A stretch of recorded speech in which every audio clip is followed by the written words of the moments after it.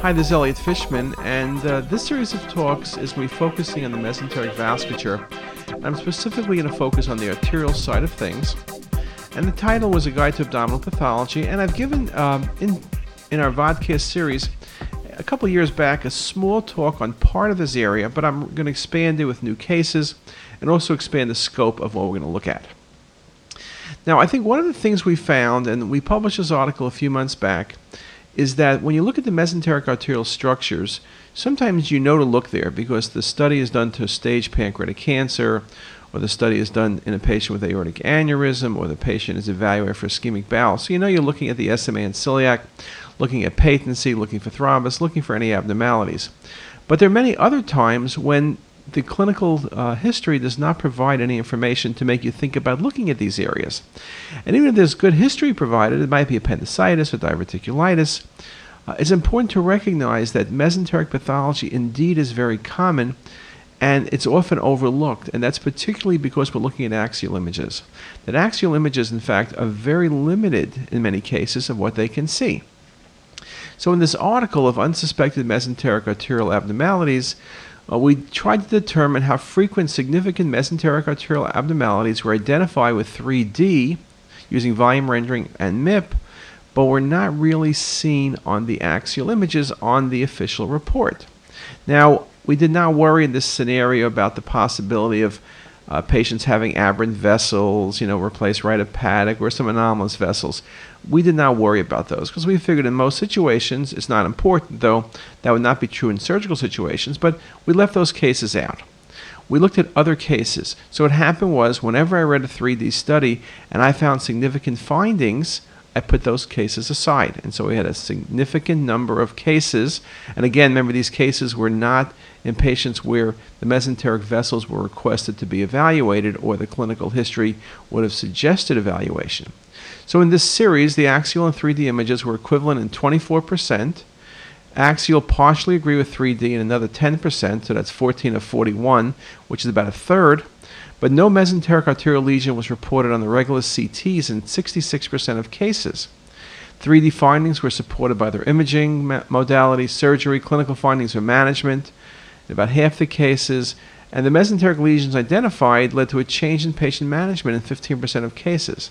So you can see 15% is not insignificant. That's very high. Plus, in other cases, it provided important information, though it did not necessarily change management. So we concluded that unsuspected mesenteric arterial abnormalities can elude diagnosis when axial CTs alone are interpreted.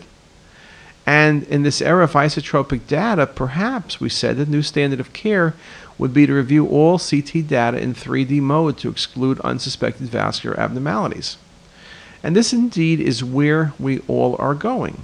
Here was another article we wrote that the ability to visualize mesenteric vasculature in real time with 3D and MPR is crucial for looking at complex cases, and that this will indeed become a routine method in the future and not a separate process done in select cases. So I think what we're trying to say, and that's pretty clear, is that looking at the axial images is going to put limitations on what you can see, regardless how good you are at reading those axial images. So you think about the mesenteric vessels, there's a number of different things we can look at, from anatomy to tumor involvement to atherosclerotic disease to some of the syndromes or things that are like syndromes, SMA syndrome, median arcuate ligament syndrome, and mesenteric aneurysm. So we'll speak about all of these. Just quickly, let me just comment about protocols. To really get a good look at the mesenteric vessels, you need to have thin sections. 0.75 millimeter thick sections by 0.5 works ideal. Arterial phase is key, though in most patients we have dual phase imaging. With arterial phase, typically about a 25-second scan delay. If you're injecting 4 cc's a second, indeed works very nicely. And if you're coming back in venous phase, probably around 60 seconds will work perfect. By being able to get these multiple thin sections, you really have this very nice visualization of the vessels without any of the classic stair stepping or any type of artifact that might make you uncomfortable making a specific diagnosis. In terms of 3D imaging, we'll use MIP, maximum intensity projection, which works well in laying out the vessels, as in this case looking at the celiac and SMA, particularly the hepatic, And you could reverse the ramp at that to get a good look at that in this negative display. Or with volume rendering, which truly gives you the best three-dimensional feel. In this case, looking at the SMA and celiac axis. And also you can see the left gastric. And I'll simply rotate those images around. So a very big part of what we do is this interactive display. And of course, if you want to be looking at these 3D images of the mesenteric vessels, it's ideally done interactively. Another example, here's hepatic artery. So the ability to look at vasculature, and this is normal anatomy, hepatic artery arising off the patient's celiac axis, nice branching, and we've spoken a bit about looking at these MIP images for being able to determine the presence of neovascularity, looking at for AV shunting, or when we speak about anatomy, again, these 3D maps, nice example of the celiac and SMA having a common trunk. Or this example where the SMA is fine, but the splenic and hepatic arteries arise directly off the aorta. It's not an uncommon variation, typically of no great clinical significance unless you're planning surgery. So again, these are things that are easy to see on the CT angiographic maps.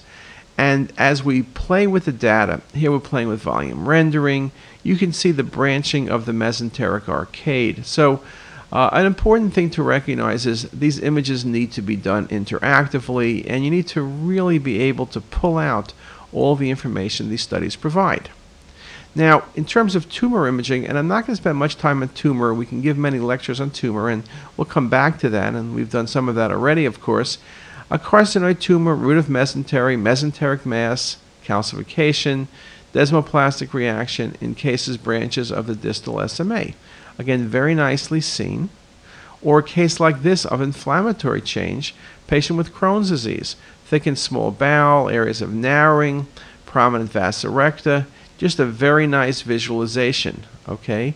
And we can see very nicely the mesenteric disease that's present.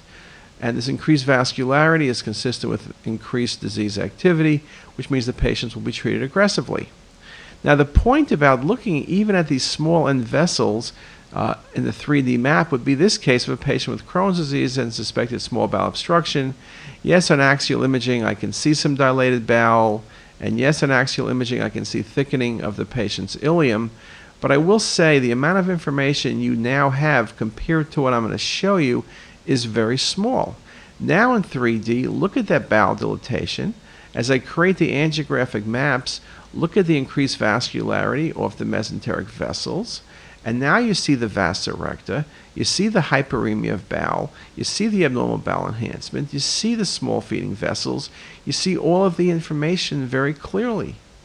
And whether you do use volume rendering or MIP, we use both of them in this scenario, you really get an idea of the extent of the patient's disease, and this patient has active Crohn's disease.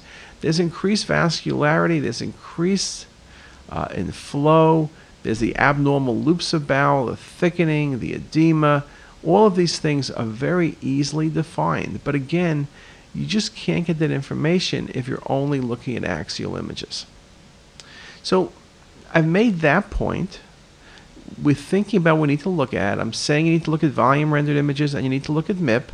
I'll also say that sagittal views are particularly helpful for SMA and celiac, whether it's simply a sagittal MPR or a sagittal type view off the volume rendered or MIP.